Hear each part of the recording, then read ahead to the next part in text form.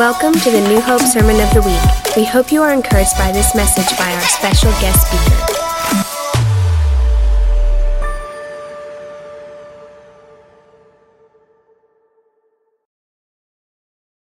We're going to be talking about this morning what it means to be a man.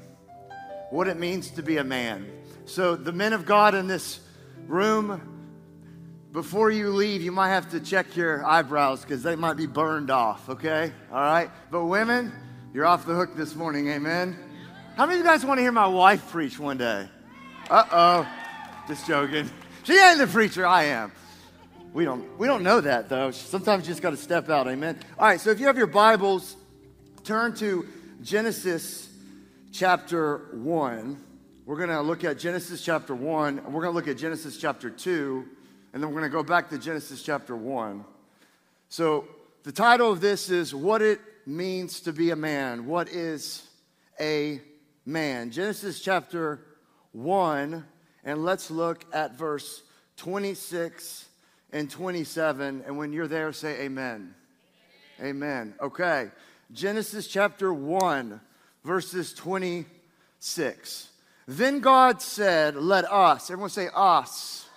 That is the family of God, the plurality of God. God is one. He's Yahweh, but he exists in three persons. And I love this because, everyone just say us one more time. Say us. You ever wonder why in John chapter 1, it says that the light came into the world, but the darkness could not comprehend it? And then it says, and there was a man that was sent from God who was not the light, but came to bear witness of the light, and whose name was John. My question is, and I'm going to answer that based upon that word that I made you say twice, to repeat twice, is the question is why does God need a witness? Why did Jesus need a witness in John 1? And why do we have us right there? It's because, watch this, God never does anything alone. God doesn't do anything alone. He exists in a family. He exists in a community. That's why we are his body. That's why we are his church. So we have the Godhead formed in the creation of Adam. So it says, let us make man in our image, according to our likeness. Let them have dominion over the fish of the sea, over the birds of the air, and over the cattle, and over all the earth, and over every creeping thing that creeps on the earth. So God, watch this, listen to the language. We read the Bible way too fast. Watch. So God created man in his own image. In the image of God, he created him. Watch this. Male and female, he created them. So in Genesis chapter 1, we have the original creation account. We have all 6 days of creation. And then in Genesis chapter 2, go to Genesis chapter 2. What's interesting in Genesis chapter 2, it's like a snapshot. It focuses in on Genesis 1, on God's highest expression of his created order, which is you and me. So Genesis chapter 1 is like a panoramic overview of the creation of the earth and the creation of you and me. But in Genesis chapter 2, he goes in depth and he gives us greater detail. So in Genesis chapter 1, we see God created male and female. We see that. But in Genesis chapter 2, go over and then let's look at verse 15. So in Genesis chapter 2, verse 15, when you're there, say amen. Then the Lord God took the man, say the man. The man, and put him in the Garden of Eden to tend it and to keep it. And the Lord God commanded the man, saying, of every tree of the garden you may freely eat, but of the tree of the knowledge of the good and evil you shall not eat. For the day that you eat of it, you shall surely die. And then look at verse 18, it's interesting. And the Lord God said, it is not good. Say not good. It's interesting. Why would God, in Genesis 1, say, it is good, it is good, it is good, it is good, it is good. And then Genesis chapter 2, when he's focusing in on the creation of man, he says, it is not good that man should be alone. And see, if we don't understand what is really happening here, we can miss this. Because he says it's not good for man to be alone. Say alone. Now, in the Hebrew, this is kind of a different word than just man being lonely or in solitude. Literally, if you take this word alone, watch, and you cut it in two, it says it's not good for man to be all one. Alone, all one. A-L, cut it, all one. Or A-L-L, all one. It's not good for man to be all one. So what does God do? Scripture says he causes a deep sleep, you know the story hopefully, to come upon Adam. And what he does is he takes the rib from the side of Adam, and it says then he begins to form the woman. And see, the English words, we really don't get a precise picture of what's happening. See, when it says that God created, he formed Adam, essentially it means that God just, he put Adam together, he created him. But this word formed is the Hebrew word. It means God artistically built the woman. So I know. Listen, I know I have put my foot and my mouth up here too many times to count, all right? Thank God I'm off probation and I'm preaching this morning. Hallelujah for that. Come on, right? But literally, when we say, my God, she is built, when I look at my wife, I'm like, my God, she's built. That is the truest definition of the Hebrew I can come up with. I promise, look it up. So it says that literally God artistically fashioned, he took his time on the woman, right? But hallelujah, Mason, for that. Thank God that God took a little bit time on the woman than the man, right? Come on. So God says, it's not good for man to be all one. I got to take the woman out of the man, and then I'm going to bring the woman to the man, and this is what Adam actually says this. God doesn't say this, Adam says this. Jesus quotes it in the book of Matthew 19. Paul quotes it in Ephesians chapter 5. And then Adam looks at his bride and it says, for this reason a man shall leave his father and mother and be united to his wife, and the two shall become one flesh. But we're talking about manhood in here. We're talking about what the Bible says a man is. And see, if you want to see God's intention for humanity, for you and I, all you have to do is look at 4 chapters in the Bible. Genesis 1 and 2 and Revelation 21 and 22. Those are the 4 chapters in the Word of God without sin. Right? So you see, before sin came into the world, before sin came into the cosmos, Paul says in Romans chapter 5, by one man sin entered into the world. It was through not just Eve's transgression, it was through Adam's transgression that sin came into humanity, right? So we're seeing this picture of what true biblical manhood is. And listen, you've got to follow me every step of the way when I go over this. It's because there is a cultural war between what manhood really is and what it's not. And see, we have to look at the Word of God to see how God defines manhood. And what's interesting is Genesis 1 and 2, this is before the fall, and if you kept reading, you would see, and they were both together unashamed in the garden. They were both naked. So you can't really look at how we dress. And men, don't hear what I'm not saying. Don't come in here wearing your daughter's prom dress next week, okay? I'm not saying do that, right?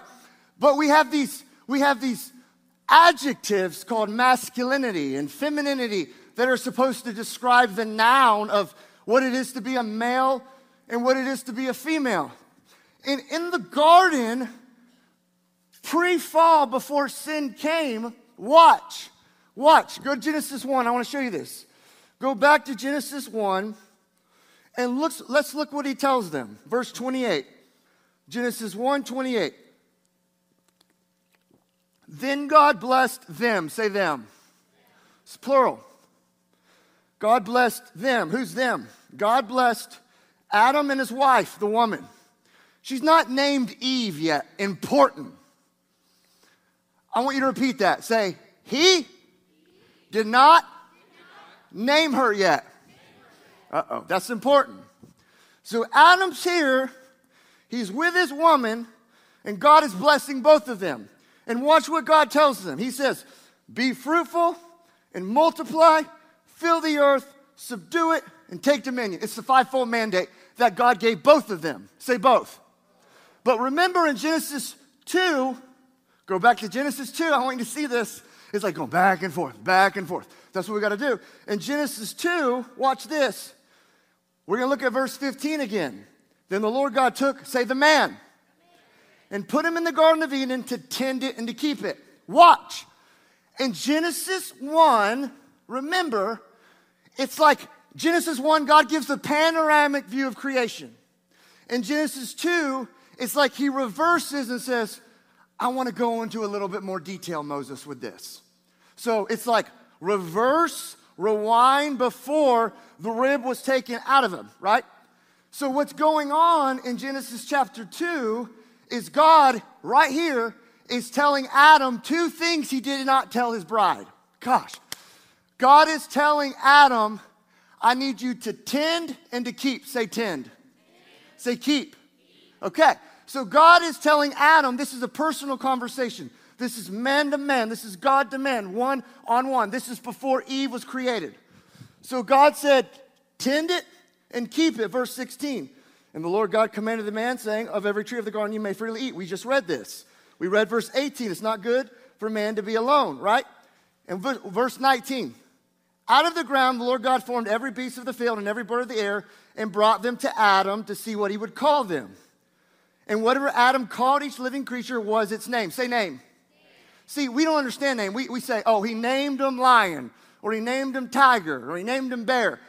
Adam had so much authority as a man of God, it says, whatsoever he called them, so they were.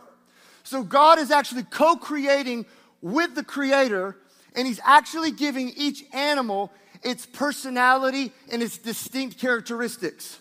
So a lion comes before him, he says, you're a lion, you're the king.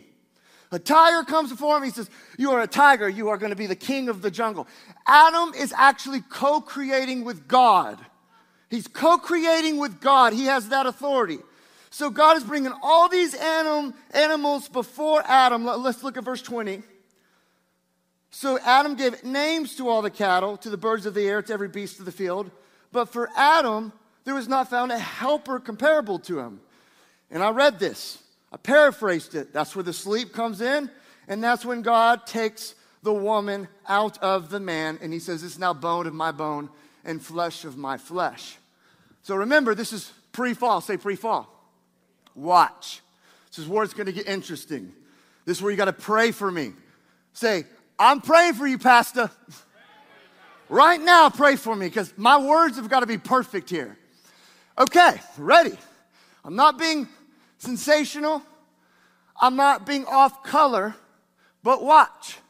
Before the fall, listen, there was some adjectives, masculine and feminine, watch, that were actually interchangeable. Okay, I know I'm feeling the pushback. Don't hear what I'm not saying.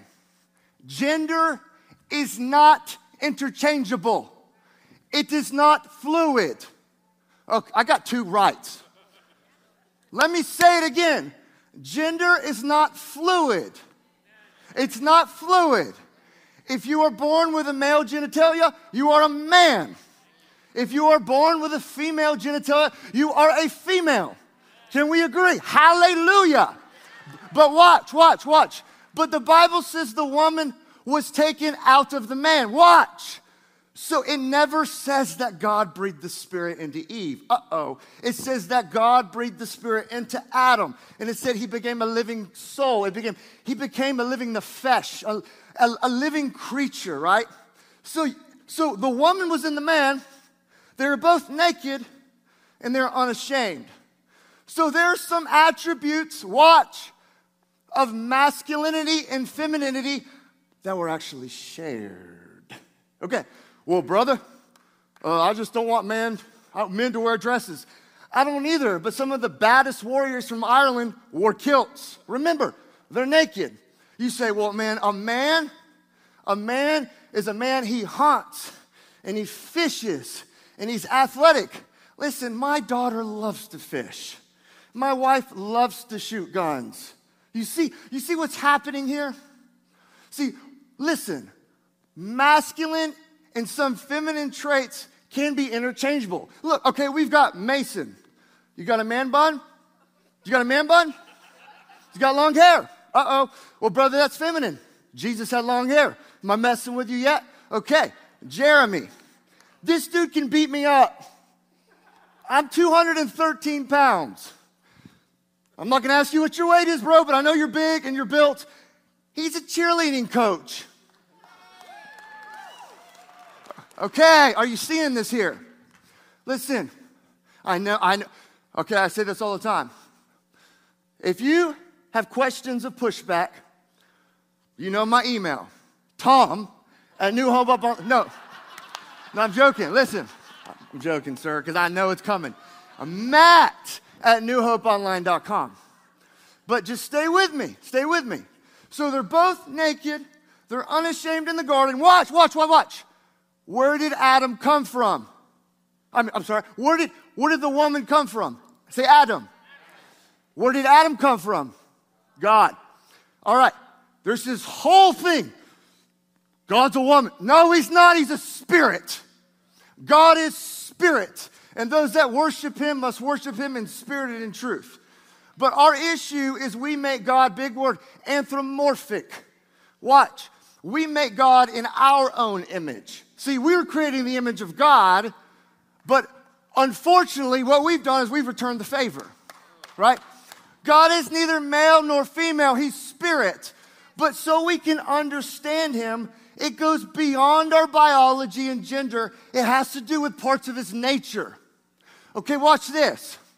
Okay, David was what? Was he a warrior? Amen. Was he a giant slayer? Amen. Was he also a harp-playing, weeping prophet? Amen.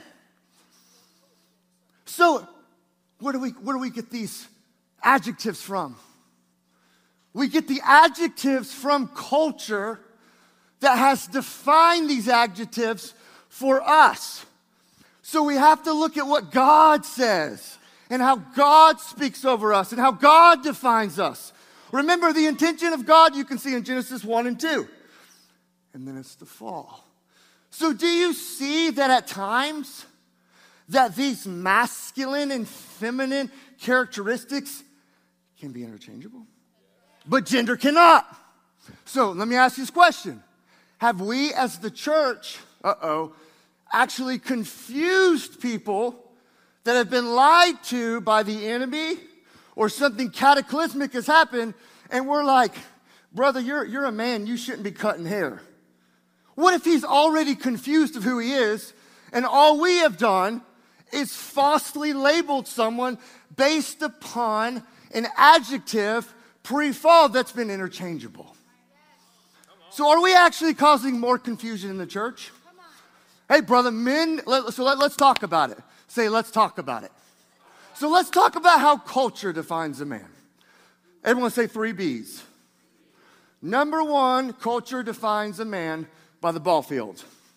Say, put it up there, Gabe, come on. You gotta stay with me, Gabe, come on. You gotta stay with me, Gabe, come on. Gabe, that's terrible, I want it big. That's terrible, Gabe. All right, ball field, leave it up. Okay, so, well, watch. When I was 12, 13, 14, I played football. I played baseball. I ran track. I ran cross country. I did athletics. What does culture say? Man, you're a man, dude. You're athletic. That's manly. I can still remember running a 3-mile race in my hometown of Niceville. Yes, Niceville. That's where I'm from. Niceville. Not Nashville, Niceville, Florida, outside of Destin. And I can still remember running this race, and my dad was at the finish line clapping me on because I broke my record. I ran a 16:58 3-mile. Can't do that anymore, all right? Gained a little bit of weight. Ain't no way, all right? Ain't no way I can do that anymore. But what I'm saying is we have defined a man based upon how good they are on the ball field, how many touchdowns they score. Okay, but watch how erroneous this is. Do you think that I want to fight Ronda Rousey? I don't. You're like, who's Ronda Rousey? Oh, she's a bad UFC fighter. You don't want to fight her, okay? So you see what's happening here? We are so confused because we don't understand God's intention. So if we allow culture to define what a man is, they're going to say a man is one that can bench press 315 pounds 10 times. A man is one, oh my gosh, did you know that Mark McGwire hit over 70 home runs? Oh my gosh, that quarterback has thrown 18 touchdowns his last 7 games. We've defined it from the ball field. We've defined it from athletics. We've defined it from how well you can do sports with your human vessel. So culture says you're a man if you can do this, if you're good at athletics. Number 2, culture also says that you're a man based upon, say it, the bedroom. Say bedroom. Come on, I'm not, listen. I know this is where I got to be careful. Holy Spirit, help me now. Hey, listen, let me just give you a parenthetical citation. This is why we have Holy Spirit speaking to us a lot. But because the mind is unrenewed, what is truthful comes through a dirty filter, and then it's just like God is actually speaking, but we add flesh to it. We have to be careful not to do that. So God, help me not add flesh to this right here, all right? But culture defines man. Listen, when I was in high school, I'm just going to say it. It's like how many women you slept with determines your manhood. See? Can I get an amen? In college, how many women you can be with makes you a man. Culture says, hey, if you really want to be a man, if you really want to get all the women, man, you got to be less than 10% body fat. And man, you need to be able to work your body in a way that everyone that comes across you is going to know that you go to the gym. Culture says, that's manliness. How well you are on the bedroom. How many women you've been with. How much of a ladies' man are you? But you know what God says? He says, if you want to be a leader in the church, you better be the husband of one wife. Not a ladies' man. You could actually translate that as not a ladies' man. So, number 1, athletics, the ball field. Number 2, you're a man based upon how many women like you, how many women you've been with. And then number 3, watch this. Then your manhood is also determined by your billfold. So 3 B's, how much money you have, how successful you are. Man, you're in your 30s and you're not making 6 figures yet?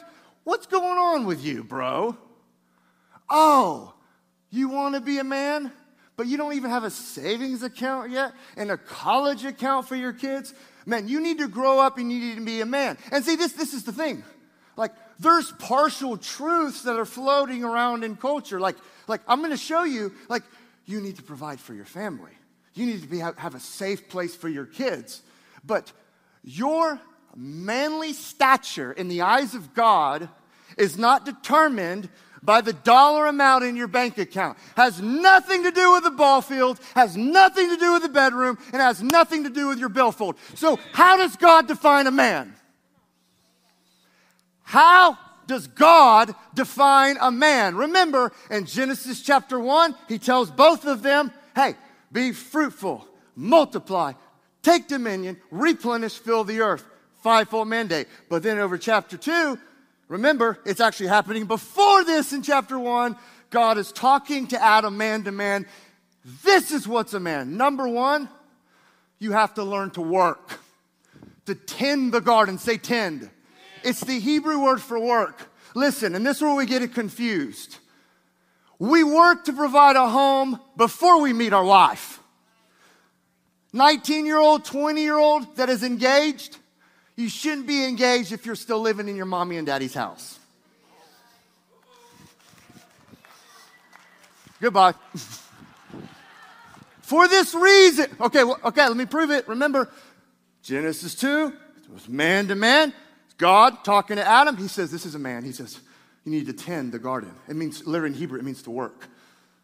Listen, that's why Paul is talking to the Thessalonians, and he's saying, if you don't work, you don't eat. Meaning he's not trying to be harsh. He's saying, listen, hunger is great because it will drive you to work. That's what he's saying. If you're hungry, you need to get a job. You need to work. But see, when God is saying, hey, Adam, you need to tend the garden, he's saying, it's more than just building a home. Gosh, he's not telling Adam, you need to get your general contractor's license, and you need to cut down that oak tree, and then we're going to build a mansion in the garden right here. No, He's saying you need to build a home for your family. You need to build a home for your spouse. So when I bring her to you, you have something to offer her. You have a safe place, a secure place, a godly home. And you're not striving and working off the sweat of your brow to get something to happen. You've already done it because you've been wise, because you're a man. For this reason, a man shall leave his father and mother and be united to his wife. He leaves and then he meets his wife. He leaves and he works. Say he works. Got work ethic. Come on. My God, can we talk about this for a little bit? Come on, Drew. We talked about this week. There is an attack on our families right now. Listen, this brother told me that he knows 6 couples that are getting divorced. Since Thanksgiving. You want to know why? Because we don't know how to be a man. And it ain't the woman's fault. 9 out of 10 times. Yes, there's the exception. No, I'm not putting everybody in the same category, but 9 out of 10 times it's the man's fault. Why? I can solve every single world's problem with a father in every home. You won't be hungry. You won't be thirsty. If you're sick, I'm going to lay hands on you first before I take you to the doctor. Okay? Listen, my kids ain't going to be broken by divorce because I'm a man of covenant. I'm staying with my spouse. It don't matter how many times we fight. It don't matter what happens. I am staying put because I don't want the devil to have my kids. We have to tend. We have to work. We have to provide for the legacies and the generations coming after us. So God, it's eye to eye, and he's saying, son, you're going to have to work. And he says, then you got to keep. Say keep. Doesn't mean like, I'm going to keep my phone. I'm going to hold on to my phone. I'm keeping this. That's not what it means. In Hebrew, it means to protect. Say protect. So a godly man, he works, he provides a home, a safe home, and he protects his wife. Listen, not by bench press, not by having 27 AR-15s hidden all over your house. And listen, I love guns. I got 9 of them. I'm cool. I'm going to protect my family naturally. But I'm also going to protect my family spiritually. Listen, God knows what's about to happen. God's omniscient. He declares the end from the beginning. He understands in Genesis chapter 2 where he's looking as the original man and he's saying, I want you to build a home for this bride I'm about to give you, for these children that are about to be produced through your loins. But you're going to have to protect them because what do you think happens in Genesis chapter 3? The fall. God is saying you have to protect your family spiritually. This is where it's going to get messy. Men of God, your bride, your wife, Paul says, is your glory. Say, she's my glory. It's the Greek word doxa. I would translate it image. I would literally, that's what I teach my boys in the Restoration House. I teach doxa glory as the swag of God. It's what makes God God. It's the essence of God. It's the image of God. So what? You're taking a rabbit trail. No, I'm not. God's telling Adam, his original man, you have to protect your family spiritually because there's always going to be breaches in your walls of your family. Well, I don't have any holes in my wall, Pastor. I'm not talking about your natural walls in your home. I'm talking about your spiritual walls.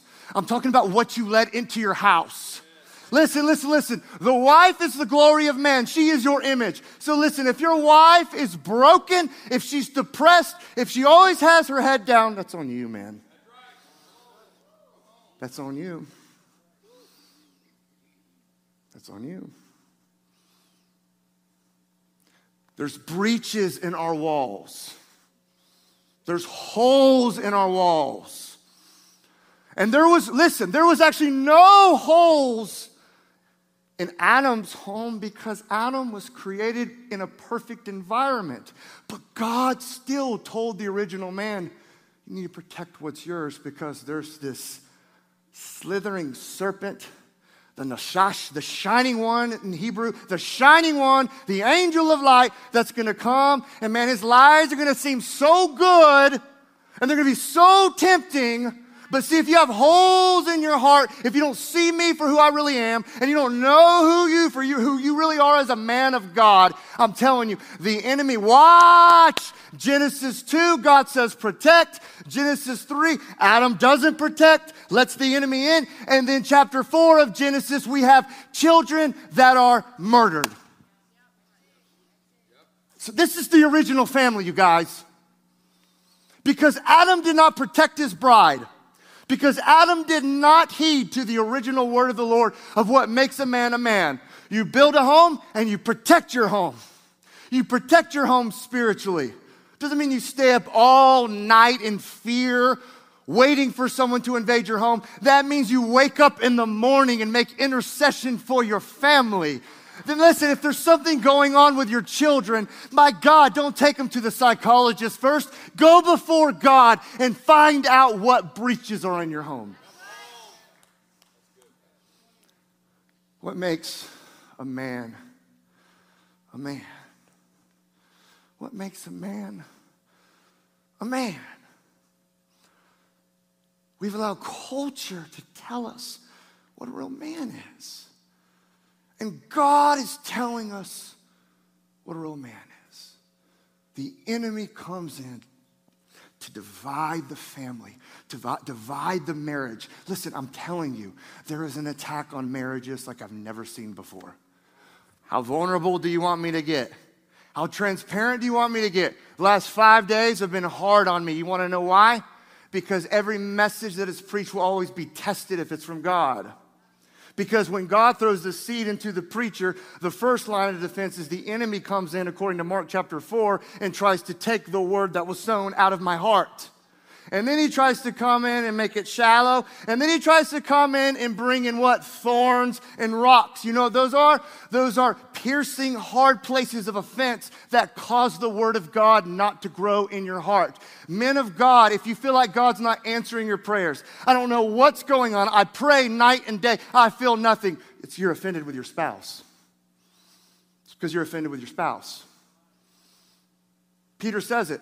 It says, live with her in an understanding way as a fellow heir of the grace of life, lest your prayers go unanswered.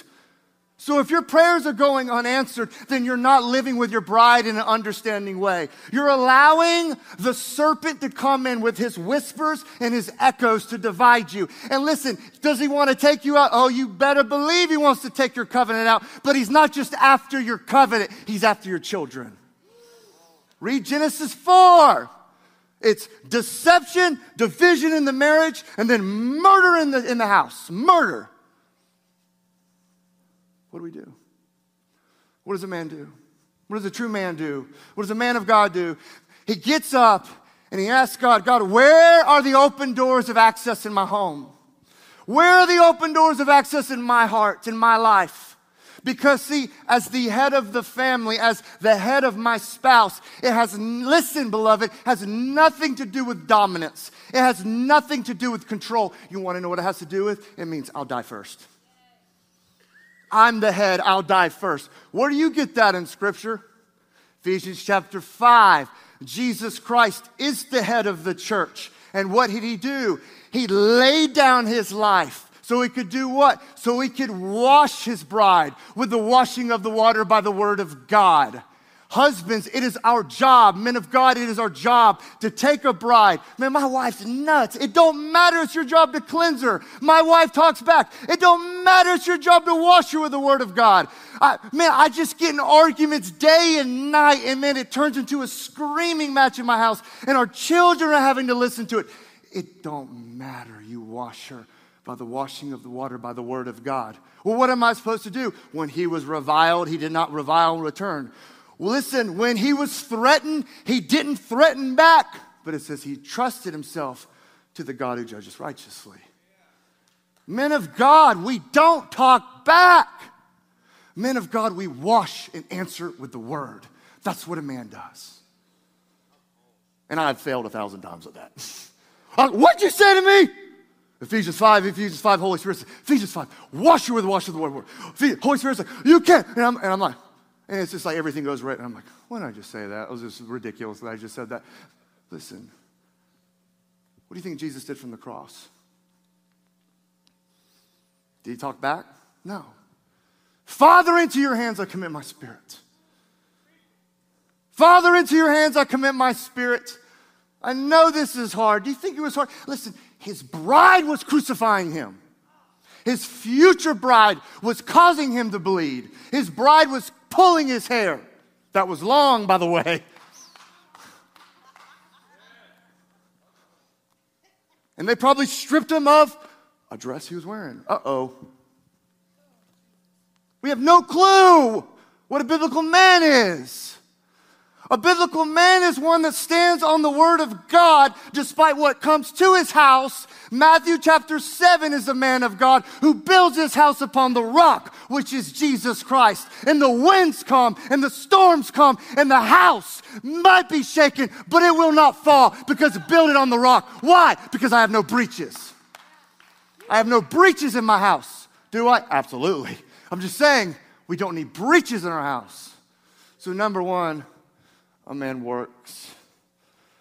Number two, a man tends and protects. And then number three, a man goes first in surrender and sacrifice. A man goes first in surrender and sacrifice. Let's look at this. Let's go to Ephesians chapter 5. Ephesians chapter 5. And then let's look at around verse 18, 19. Okay, I'm feeling a little bit of awkwardness in the room. But it's all good. I got everybody under 40 getting it. All right, I needed to say it again. I'm not saying gender is interchangeable. Do you hear me? Say amen. Amen. But I'm saying the adjectives can be interchangeable.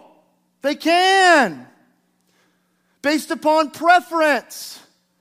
Based upon if a little girl likes to hunt, little girl likes to wrestle, little girl likes, and we're like, no, boys do that. And you know what the little girl does? Well, maybe I'm a boy. If boys do that, maybe I'm a boy. You know what we've done? We've caused gender identity disorders. The church does it. Just because they're innocent and they like things that we say they shouldn't like, but maybe actually our children are more operating in the garden than we are as adults. All right, it's all good. What'd you say, love? I'm getting there, Megan. My wife's hiding there, making sure I don't forget anything. See how delicate this is? I'm telling you. Okay, Ephesians 5. Ephesians 5. Come on. Woo! Verse 21. Go to Ephesians 5, verse 21. Are y'all with me this morning? Yeah. All right, good. 21. Submitting to one another. Say one another. Wife and husband submitting to one another, right? But this is what we love. We love to start at 22. Wives, submit to your husbands. Bless God for that. Keep reading, man of God. Read the whole chapter. Read what you're supposed to do for her. It never tells your bride to die for you, but it tells you to die for her. Oh my gosh. So God has raised the standard for the man. Watch. Wives, submit to your own husbands as to the Lord. Why as to the Lord? Because husbands were supposed to do what he did. We're supposed to do what he did, which is what? It's going to explain it. For the husband is the head of the wife. He's not the dominating force. He's not the controlling force. He's not the general in the home, the admiral, bless God. He's the one that dies first in the home. And I'm not talking about weak, anemic, bankrupt manhood. I'm talking about men that are so secure in who they are. Is they don't have to tell you how bad and strong they are. They just show it by how they respond in conflict. Listen, conflict reveals Christ-likeness. When you are squeezed, what comes out of you? When you're in conflict, what comes out of you? Does Jesus come out of you, or does something that's antichrist come out of you? Look, a good tree will produce good fruit. A bad tree will produce bad fruit. You shall know them by their fruit. God, I got to get to the text. Okay, all right. For the husband is the head of the wife, as also as Christ is the head of the church. So who died for the church? Who died for the church? Jesus Christ died for the church. So there's a comparison going on. Just as Jesus died for the church, so does the husband die for his bride. Watch. Therefore, just as the church is subject to Christ, so let the wives be to their own husbands in everything. This is what I've learned. Watch this. Men of God, submission is a response to the way you die for her. Her submission to you is a response of how well you die for her. If you are having problems with submission in your household, it's because you are not laying down your life. And your wife is saying, I'm not laying my life down for that. But I'll respect that and I'll honor that. Why? Because you're showing her that she is worthy of it all. And when you show her that she is worthy of it all, then respect and honor is a consequence of that. You understand? Okay. Husbands, love your wives just as Christ also loved the church and gave himself for her, that he might sanctify her and cleanse her with the washing of the water by the word. Watch. That he might present her to himself a glorious church, not having spot or wrinkle or any such thing, but that she should be holy and without blemish. So husbands ought to love their own wives as their own bodies. Why? Because she's your flesh. Bone of my bone and flesh of my flesh. Listen, if you are cursing her out, you're being angry at her, and you're calling her names, all you are doing is you are speaking against your own body.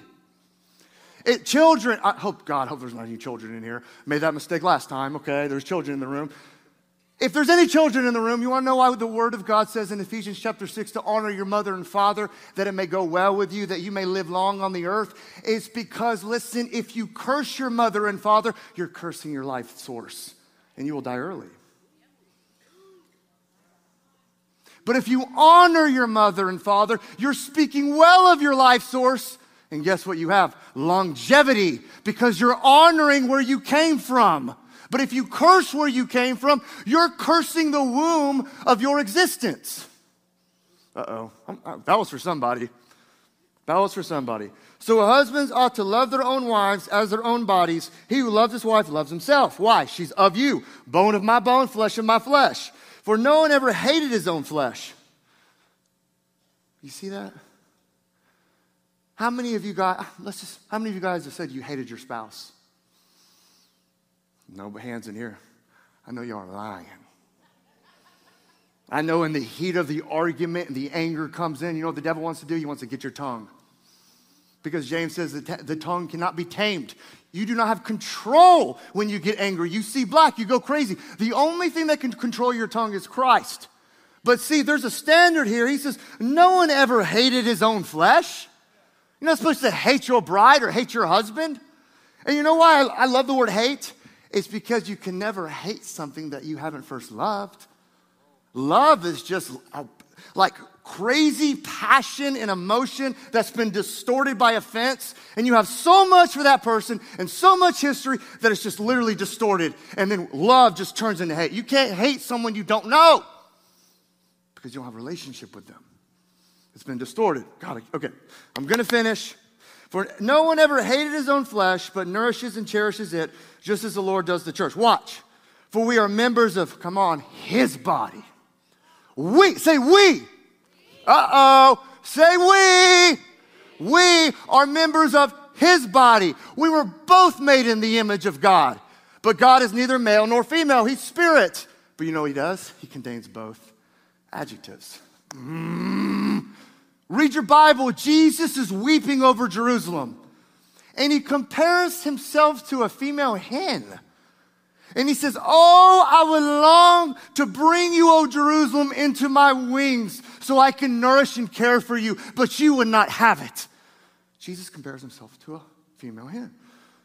What, Johnny? What is it? Breasted one? What is it? Say it out. El Shaddai, the breasted one. Is God a female? No! But God reveals himself in ways we can understand because we understand gender. We understand adjectives for gender. But because we are made in his image and his likeness, male and female both came from one man, so they're interchangeable. So let's stop confusing people and let's point people to Christ where the Bible says there's neither male nor female or Jew or Greek, for we are all one in Christ. Okay, let's keep going. For this reason, a man shall leave his father and mother, be joined to his wife, and the two shall become one flesh. This is a great mystery. I love this. But I speak concerning Christ and the church. Oh, come on. Jesus, I'm about to preach. Oh, come on. Woo! I told you it was going to be a different day. I told you your boys enrolled for him this morning, but it's cool because I'm ending. You only got to handle this for 5 more minutes. Cool? Say capiche. Come on, say capiche. All right. What? I want everyone. Come on. I'm feeling controlling this morning. I know I should be head and die first, but say capiche. Thank you. All right. But I speak concerning Christ and the church. Christ in the church. What does this mean? Ephesians 5 absolutely is talking about marriage, but it says the real mystery is Christ in the church. Okay, pause. All the way back. So when did sin come into the world? What chapter? Genesis 1, Genesis 2, Genesis what? 3, what? Remember the beginning of the message? When I said that Adam, did not name the woman Eve until Genesis 3? Watch this. Men of God, this is our issue, and we are born with it engraved in us. When God is actually not prescribing, but describing the consequences of the curse. And he says, you shall work off the sweat of your brow. There was work in the garden. It was just, watch, it was co-laboring with God. We worked with God. We named the animals. We were in union with God. And then we fell. In Genesis 3, God has given us the consequences of the fall. He's not cursing it, but he says, cursed is the ground for your sakes. Meaning, because you've done this, the law of sowing and reaping, like it's going to be harder to work. Like the ground is not going to yield what it would yield in the garden because now you're out of the garden. And see, the whole purpose of Adam and Eve, watch, it's the Lord's Prayer. Your will be done on earth as it is in heaven. So you can look at Eden as kind of like a little piece of heaven on earth, and it was their job to multiply Eden across the globe. Gosh, come on. It was their job to take their home, their kingdom, and take it across the globe. But because they fell, they were out of the garden. When you're in the garden, you live. When you're out of the garden, you die. When you're in the garden, you do what? When you're out of the garden, you what? Die. So that's why death comes. We're out of the garden. We're separated from the tree of what? Life. Gosh, that's why in the beginning, you got Methuselahs and Adams living like 900 and something years old, like 969 and 955, right? But as creation and history goes, the farther we get from the tree of life, then it goes to 800 and 700 and 500, and then man's days are 120 because we're that far from the garden. You see it? In Genesis 3, Adam, in the curse, names his wife. We read right over that. What did he do in Genesis chapter 1 and 2? He named the what? Animals. Oh, God. In Genesis chapter 3, the curse caused Adam to reduce his wife to how he viewed an animal. Just as he named the animals, he named his wife Eve. Say Eve. In Hebrew, it means the mother of all living. He reduced her to what she could do for him. Oh, gosh. He saw her by what she could offer him, by not what he could give her, by not what he could offer her, but not what he could add to her life, but he says, you're Eve. You're the mother of all the living. You're going to be known as a baby maker, a homemaker. That's who you are. So he literally reduced Eve to, you're just here to make me babies. He reduced her to the same way he saw an animal. Gosh. And that's why God says, and listen, this is the consequences of the curse. Baby Eve, your desire shall be for your husband. You literally know what that means? It doesn't mean like she'll be codependent. In Hebrew, it literally means her desire will be for your place again. Your desire will be for your husband, his place. Because remember, bone of my bone, flesh of my flesh, taken not from the knee or the foot, taken not from the head, taken from the what? The side. Adam and Eve were co-leading together in the garden. Remember, Genesis chapter 1, verse 26. He looked at both of them, plural. Be fruitful, be multiplied. They had the same purpose. They're supposed to lead together. The only thing God didn't say to Eve is tend and keep. That's what he told Adam, right? So Adam reduces his wife to what she could offer him. And God says her desire will be for her husband. Meaning, there's women of God, look at me. There's nothing wrong with you wanting to co-lead with your husband. You are not called to be pushed down. You are not called to be dominated over. You are not called to be barked at. You are called to take your place by your husband and make decisions with your husband. I know y'all don't get that. Listen, they were leading together in the garden. The only thing God told Adam to do was before she was there, provide a home, you work and repair every breach. So when she comes and you'll have children, man, you guys are protected and you'll live long on the earth. But the curse came and Adam says, you're Eve. You're here for what you can offer me.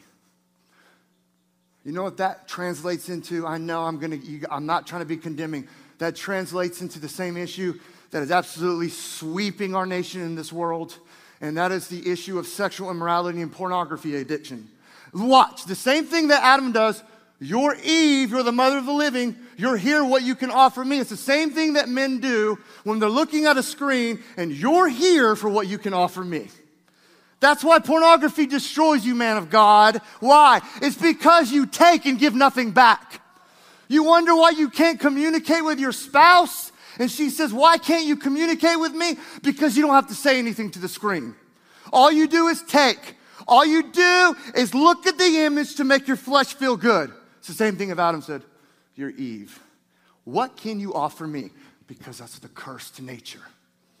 And then God tells the man, you're going to rule over her. We're not called to rule our homes and our brides. We're called to lead with them, to show them a higher way. Yes. Listen. Well, what does leadership look like? How are we ahead in the home? You're ahead by dying first. You're the head by praying first. You're the head by hearing the voice of the Lord first. And you go to your wife and you say, God, I think God is saying this over our family. And if your bride says, I don't hear him saying that, say nothing. You be patient, because if he speaks to you, he's going to speak to her, because you guys are one. Yes. And then you guys move and walk together. Yes. Side by side. Side by side.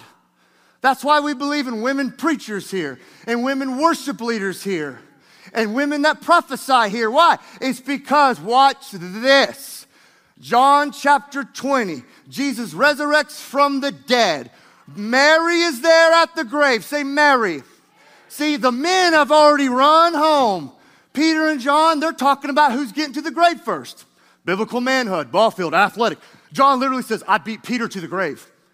John's still thinking a man is, I just got to beat Peter to the grave. I got to beat Peter to the grave.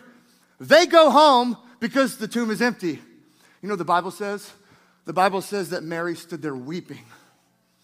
Why? It's because they could go back to fishing, but she knew she couldn't go back to what she had been delivered from. So she stayed at the tomb weeping over this Messiah that gave her life. And she's weeping. She sees two angels. And they say, why do you seek the living among the dead? And then he looks, and a man that's a what? A gardener. Say gardener. My God, the Bible is prophetic. He comes as a gardener because why? He's taken her back to Eden. And he says to a woman by the name of Mary, hey, go tell my disciples and go tell Peter that I have been resurrected. Golly, come on. God is a G. You know what he does? It was a woman that fell first, but he filled a woman's mouth with the gospel first. Gosh, come on. Do you know what early church fathers called Mary Magdalene? The apostle to the apostles. The apostle to the apostles. Why? It's because she saw the resurrected Lord first. She saw the gardener first. And she didn't even know who he was until he called her by name. And when he says Mary, she says, Rabboni, Rabbi. And her life was forever changed. And she became the first preacher. Why? It's because Jesus, God, did not say, what can you do for me? God says, woman, I'm giving you an upgrade. I'm giving humanity an upgrade. Come on, we don't get this.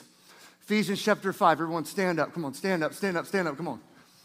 Come on, we don't get this, we don't get this. Ephesians 5, Paul says what I'm really talking about is Christ in the church. Say Christ. Say the church. We talk about the death, we talk about the burial, and we talk about the resurrection, but we know nothing about the ascension, and we know nothing about the enthronement. Watch what Jesus did.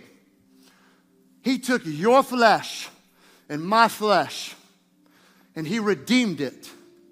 You can see this redeemed type of flesh when he's going through the walls. And he's showing up in his divine gravity, literally. And Jesus resurrects from the dead, and it says he stayed with his disciples for 40 days until the time of the ascension. And watch what happened. We have Jesus, who Philippians chapter 2 says, although he existed in the form of God, he did not consider it robbery to be equal with God. But he emptied himself. And he came as a bondservant. Say empty. Say empty. It means kenosis. He literally emptied himself. I feel like we've taught this wrong for so many years. We think that Jesus just emptied himself and he came in flesh. But what did he empty himself into? Your flesh. Divinity became humanity. Oh my God, yes! C.S. Lewis, that would have been terrible. I would have just walked off. Okay, we're done, go home.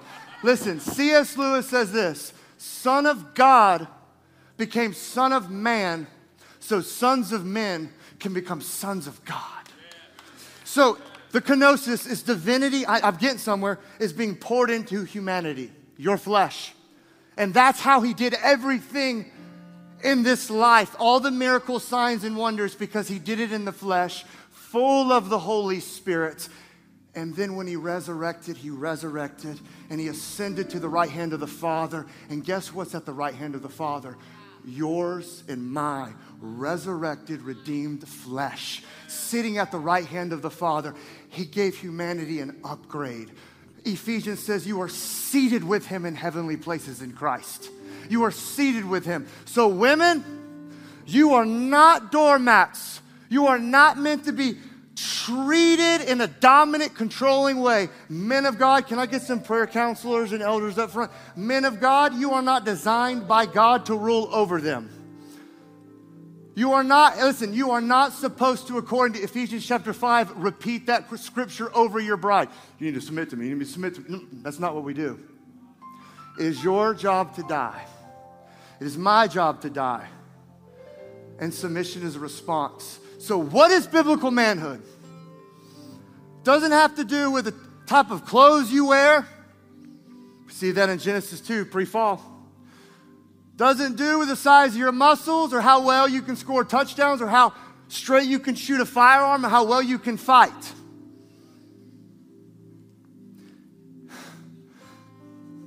It's how well you can lead your family. It's how well you can die for your bride. It's how well you can raise up your children in the fear and the admonition of the Lord. Listen, a true biblical man is a family man. And if you're single, then you start acting like a family man now. Listen, I do does not begin at the altar. I do begins alone in your prayer closet between you and your husband.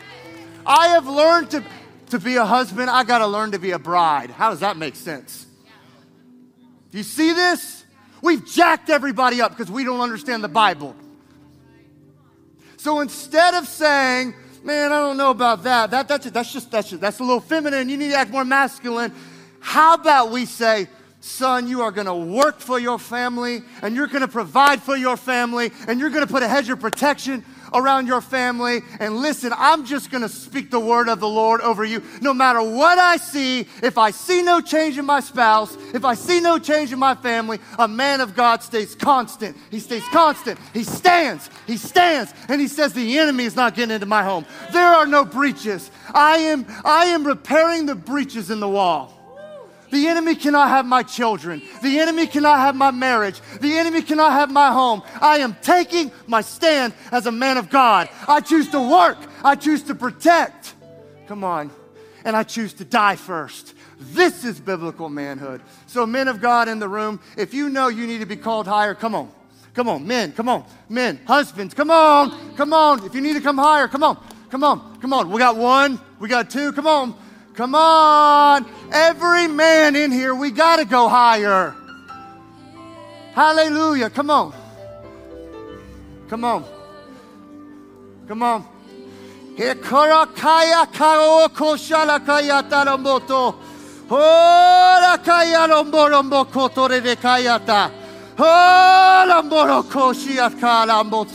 Holy Spirit, reign in this place.